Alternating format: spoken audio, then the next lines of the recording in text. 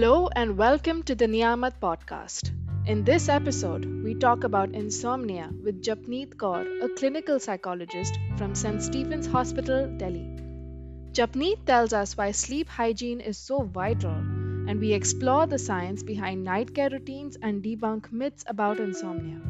Keep listening to get valuable insights on how you can get better sleep. So it's really good to have you here, Japneet. Would you like to tell us a little more about yourself? So my name is Japneet Kaur. I am a licensed clinical psychologist practicing in Delhi, St. Stephen's Hospital. Along with that, I also have my private practice in NCR, Noida to be specific. And yeah, what else would you want to know? I think that tells us a lot about all your credentials, and definitely we're all very impressed. We have actually taken out 5 minutes slot at the end of the session for fangirling, where Ananya and I are gonna giggle and we're going to fangirl over you.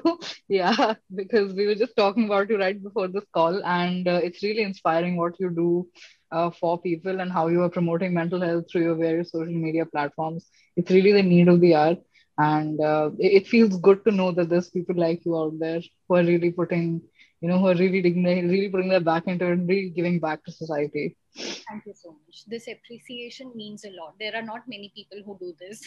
So thank you for that.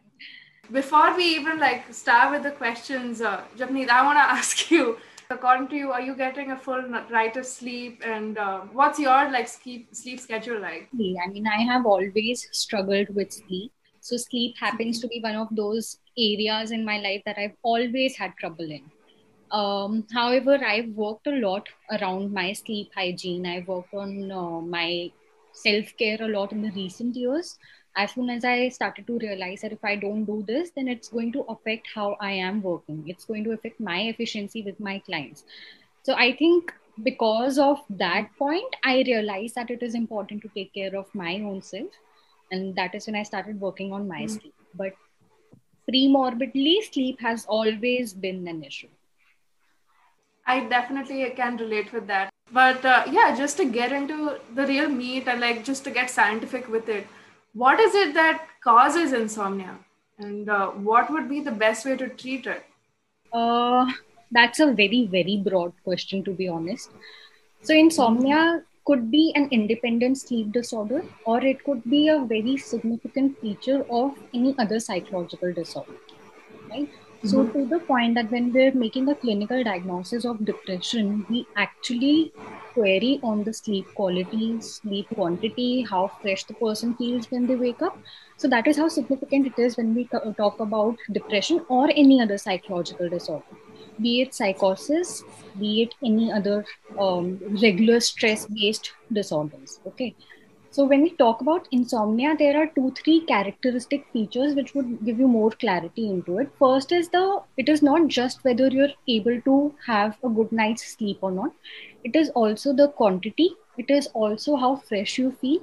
And most significantly, it is the combination of all these 3 characteristics lasting for a period of at least 1 month. Right. So if 3 times a week for a month, 1 month, you're continuously facing these issues, then we can say that you have insomnia. Then again, the question is whether it is just sleep difficulties or are there any other emotional triggers, emotional difficulties that you're facing, right? So this is what insomnia broadly is. Anything about insomnia that you would want to know? I'll get into the treatment part of it, but sirf insomnia ka agar kuch hai to anything that you would want to know?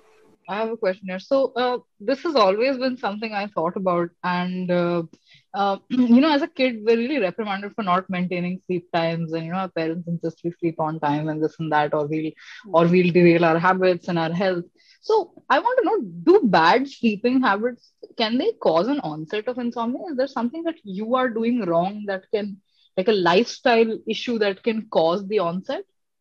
Definitely, definitely. To the point that we have a sleep hygiene protocol that needs to be maintained. Even school of thoughts like DBT, dialectical behavior therapy, they have a protocol for nightmares. So that is the kind of extent our routine, our lifestyle can affect our sleep. Our parents were very correct when they said that we need to have a fixed sleep routine, because that is the first thing that we take care of when we're initiating sleep hygiene. That you have a fixed time to wake up, you have a fixed time to go to bed. That stays constant even if you're not able to initiate sleep. You stay in your bed and you try to sleep. Then there are Right. more technical parts to it. Like if you're not able to sleep for a minimum of 15 minutes, don't stay in your bed. Get up, take a walk, restart the entire process, and then try to initiate sleep again. But these things that you mentioned are pretty much, a part of our hygiene program. So also something you said in this very answer about not feeling fresh when you wake up in the morning.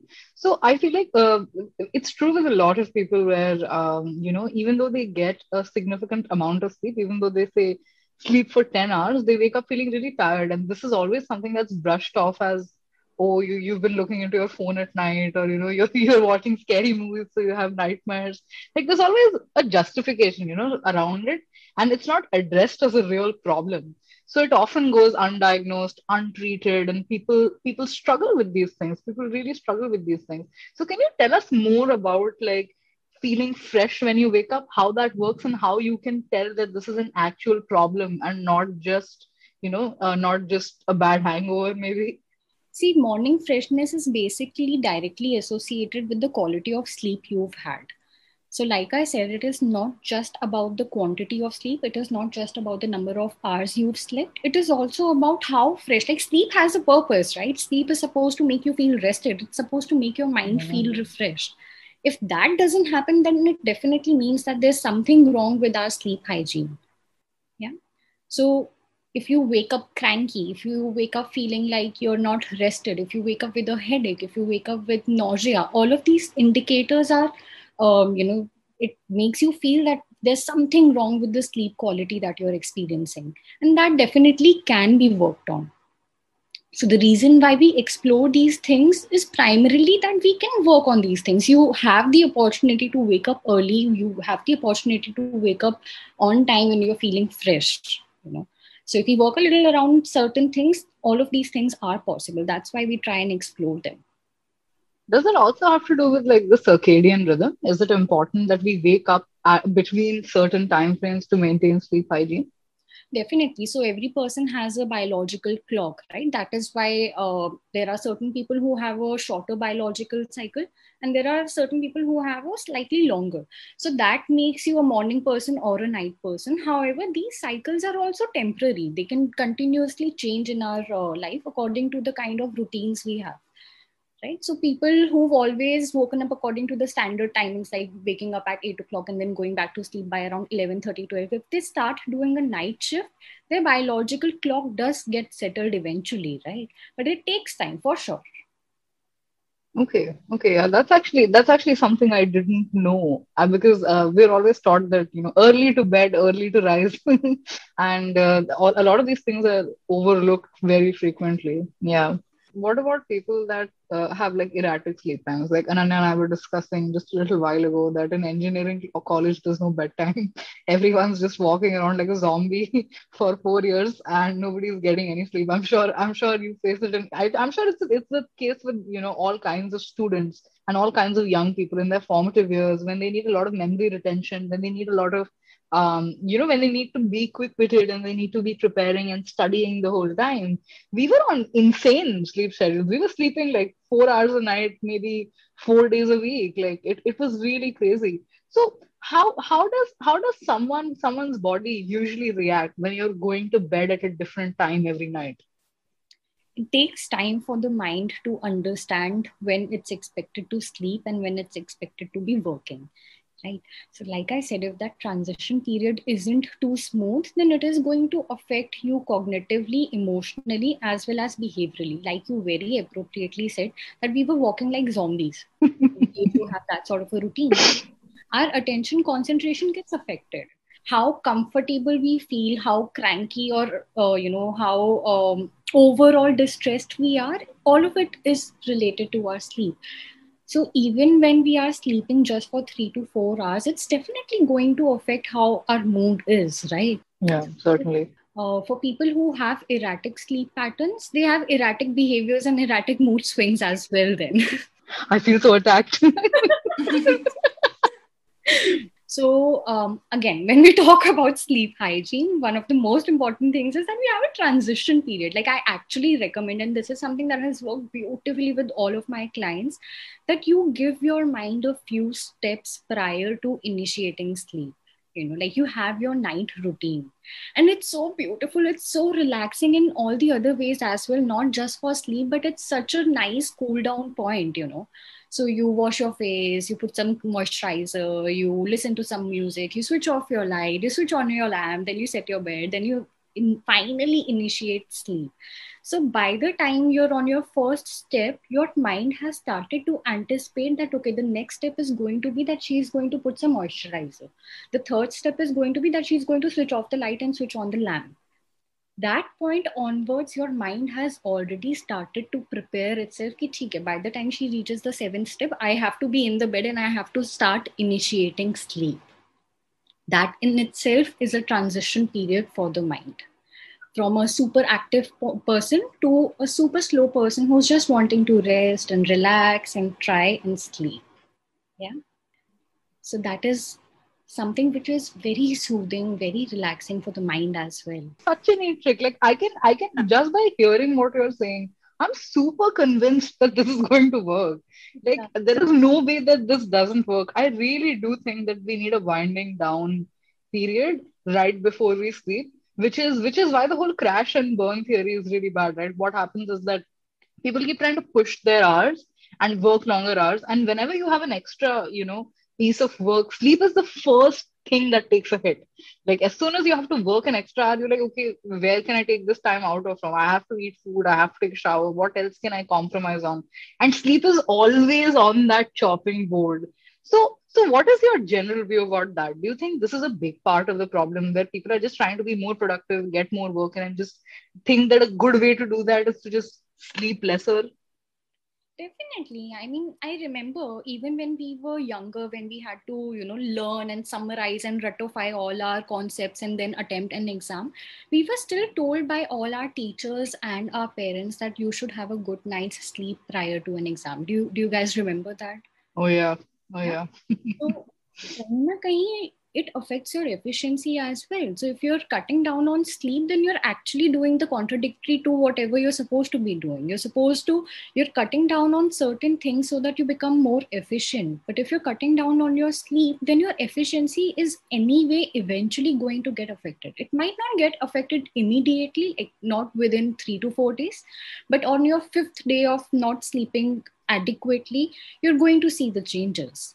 Also, to add on to what we were discussing earlier, one of the most important things that we need to work on is not working on the bed. Our bed cannot be a workstation, right? So actually it is recommended that work should be done at any place other than your bed. It could be your sofa, it could be your couch, it could be your table chair, it could be someone else's bed as well, but your bed should be primarily for sleeping and a few more things that you would want to do there, but not working.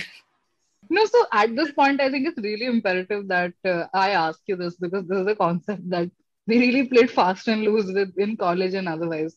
So I want to talk about the concept of sleep bank before we jump into treatment and how to get better. So a lot of people do this thing where, before I do it myself, where before a long week, you try to get in more hours, you try to sleep in a little more, and you think that it'll kind of power you through the week. So, to what degree is this true? Can you actually pre-sleep? Is that a thing? You tell me, so when you do that, how do you feel during the week? Like, for example, Usually when I'm doing that, I have so much work through the week that I've completely lost sense of feeling, and I'm just powering through it. So I I can't say if it works. I don't know. I mean, I definitely feel more refreshed for like a day or two, but then you need sleep, I guess. You can't you don't ऐसा नहीं है कि you can sleep 10 hours one day and then say कल मैं 2 ही घंटे सोऊंगा and this will be fine. I correct, don't think that's the thing. correct, absolutely. So our when we're sleeping, we're actually giving our mind some rest, right? So you can't rest for 10 hours and then work out for one hour each, right? You cannot work for 10 hours in one go. You can't sleep 10 hours in one go and then sleep just for an hour every day. It's not, it might make you feel rested when you've slept for 10 hours straight, but all the other coming days when you're sleeping just for 1 hour, you're expected to feel utna hi lethargy, right? Also, there are theories that say that if you've slept for 10 to 11 hours, you're still going to feel exhausted because you're not supposed to sleep for 10 hours. So, with degrees of severity, could you tell us more about what are the less intrusive methods that are used? One, as I mentioned, that you wake up and you initiate sleep at the same time, right? We've also spoken about the second one, that if you're not able to sleep, then don't stay in bed calculating the number of hours you're going to get now. Yeah, so you take a walk, have a glass of water, use the washroom, then try and initiate sleep again. It is also recommended that your bedroom should be very quiet, very relaxing. Now, there are certain people who are not comfortable in it being completely dark. So, whatever works for you, right? The fourth point is something that is very commonly recommended, that you should not be using any sort of electronic devices or gadgets at least 40 to 45 minutes prior to your sleep time. So if you plan to sleep by around 9, 8:15 should be the time जब आप tata bye bye कर दो अपने gadgets को. So you switch them off and you keep them aside. Physical exercise, like we've spoken about it, plays a very important role. A lot of times, so sleep diving is something that I personally did not find it to be very effective, but it is recommended that if you're unable to sleep, then you start writing a diary, write about all the things that are that are going on in your mind, all the things that you would want to work on when you wake up. It has a CBT component attached to it. So next day, when you wake up in the morning, try and figure out what all was going on in your mind and try to find some sort of resolution to it, right? The eighth point is related to our fourth one. So you limit your exposure to bright light. Yeah, bedtime routine is something that we spoke of. My personal favorite bedtime routine happens to be the one that I discussed earlier, that you have at least 4 to 5 steps to your sleep initiation. It is also recommended that you shouldn't be too hungry or too heavy when you're about to, during your late night hours when you want to sleep. Your water intake shouldn't be too much. You should not be consuming a lot of alcohol, nicotine, all of these substances. So this happens to be the basic sleep hygiene. All of it would depend on what are the reasons why a particular person is not able to sleep. A lot of times when people have had a few nights of terrible sleep, they feel scared of going back to bed, right? So if that sort of an anxiety is there, then we need to approach it in a therapeutic manner.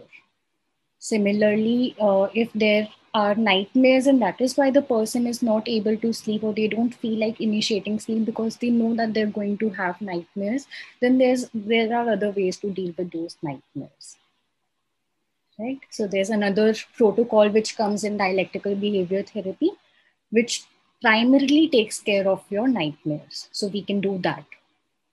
So this is what I work a lot with patients who have sleep difficulties, and sleep hygiene is something that if we follow these 13, 14 tips strictly, it is definitely going to help people.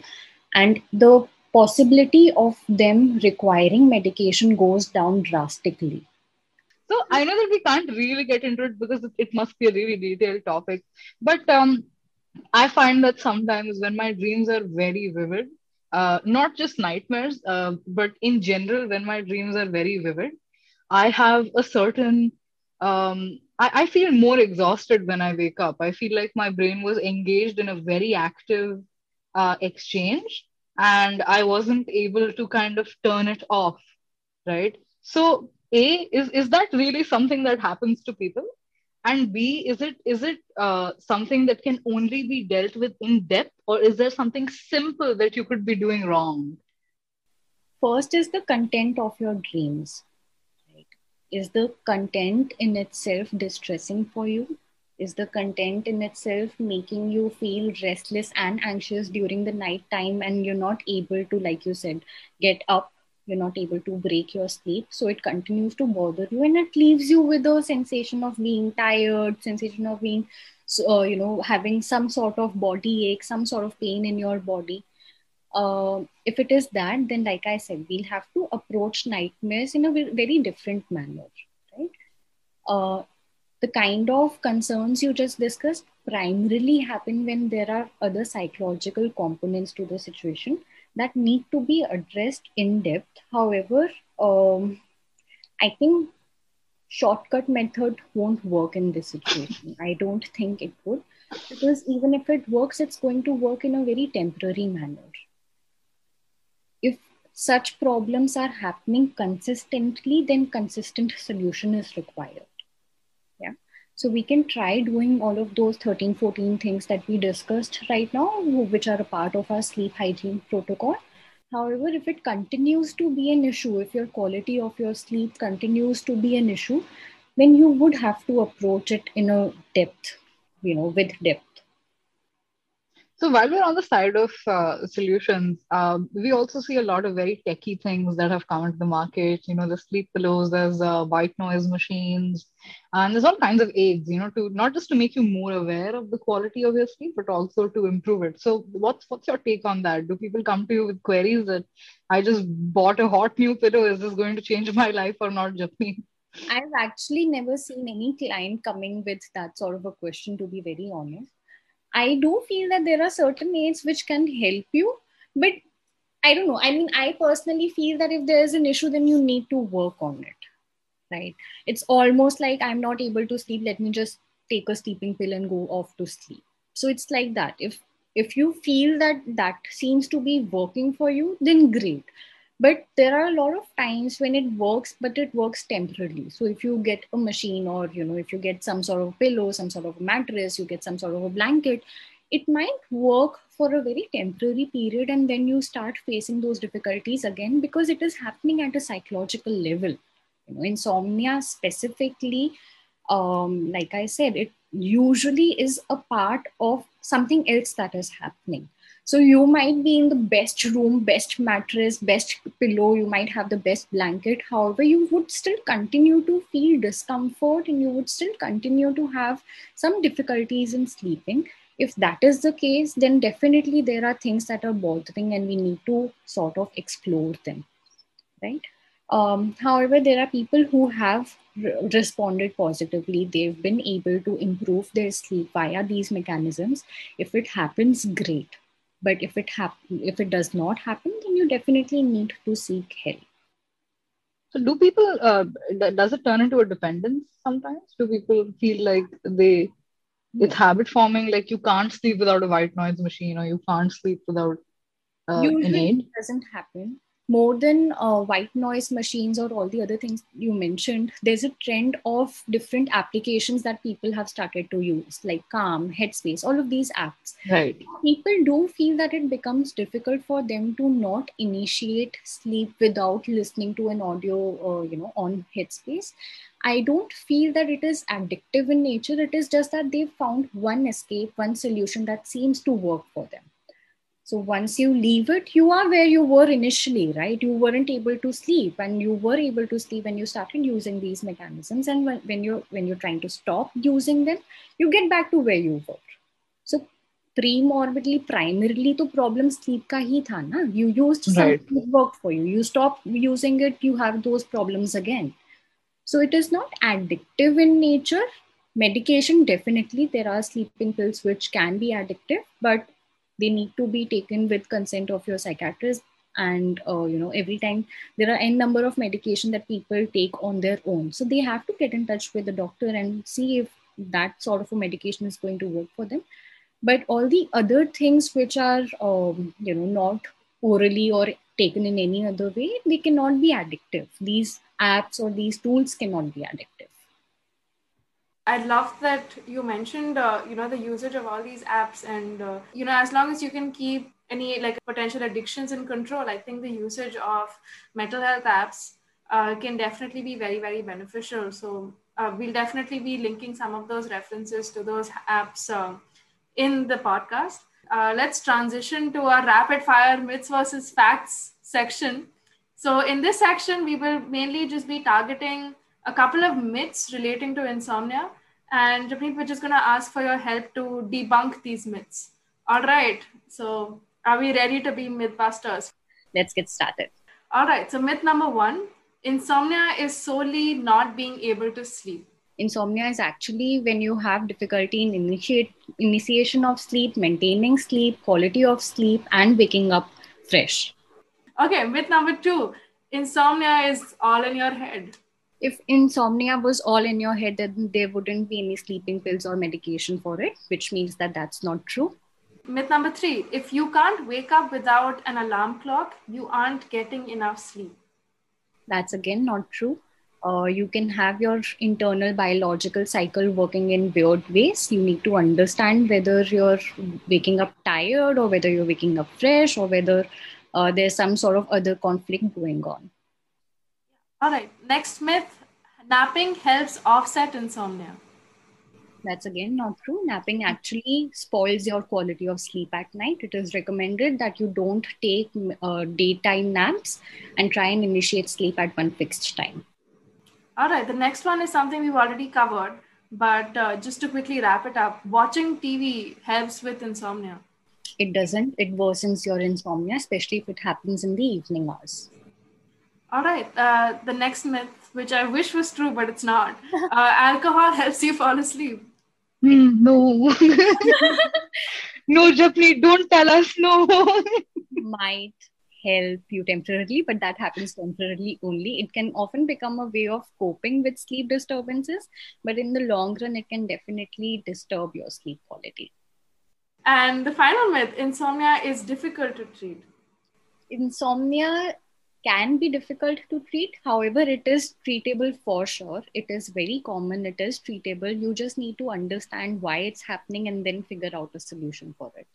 It is taxing, and that is why it seems difficult to treat. No one likes to have a disturbed night's sleep. So it is difficult to experience. It is difficult to figure out why exactly it's happening, but it is very much treatable. Not so rapid, but yes. That was it with our myths versus facts rapid fire session. But yeah, from this entire session, Japneet, I think we realized that it's a lot more important than you think. Your sleep is a lot more important than you think. Even in the research phase for this very call, Ananya and I went back and we read some excerpts from Why We Sleep, and we were horrified because we were not meeting any of the criteria for sleep defined in that. And it's not something that people have really started talking about until now. Earlier, it was seen as a sign of a very productive person to be sleeping just 4 hours or 5 hours, never really looked upon as a problem. And there's always like, oh, you're just probably a light sleeper, or maybe that's just it. But yeah, a lot needs to go into people improving the quality of their sleep, because it heavily affects their cognitive abilities, especially where they're in sensitive key functions at work, where you're doing something really important, where the error margins are small, say you're in medicine or otherwise. So the session was really, really great, Japneet. There are so many people that are so grateful for the work that you do, and honestly, it's inspirational. It's like you're a superhero, literally, and we can't thank you enough for what you're doing for society and for helping us here, talking about these issues, creating awareness. So thank you so much for being here, Japneet. Thank you for having me over.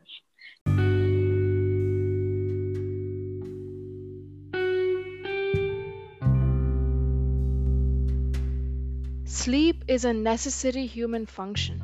It allows our brains to recharge and our bodies to rest. When we do not sleep long or well enough, our bodies do not get the full benefits of sleep, such as muscle repair and memory consolidation. Sleep is so crucial that even slight sleep deprivation or poor sleep can affect memory, judgment, and mood. In addition to feelings of restlessness, chronic sleep deprivation can contribute to health problems, from obesity and high blood pressure to safety risks while driving. Research has shown that most people would be happier, healthier, and safer if they were just to sleep an extra 60 to 90 minutes per night. From everyone here at Niyamat, take care and sleep well.